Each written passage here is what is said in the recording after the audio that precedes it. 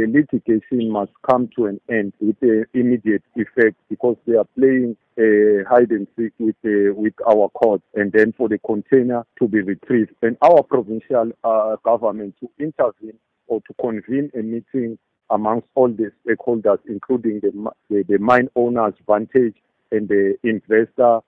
Akomanzi, and the DMRE as the regulator, and the union and the families being represented as well.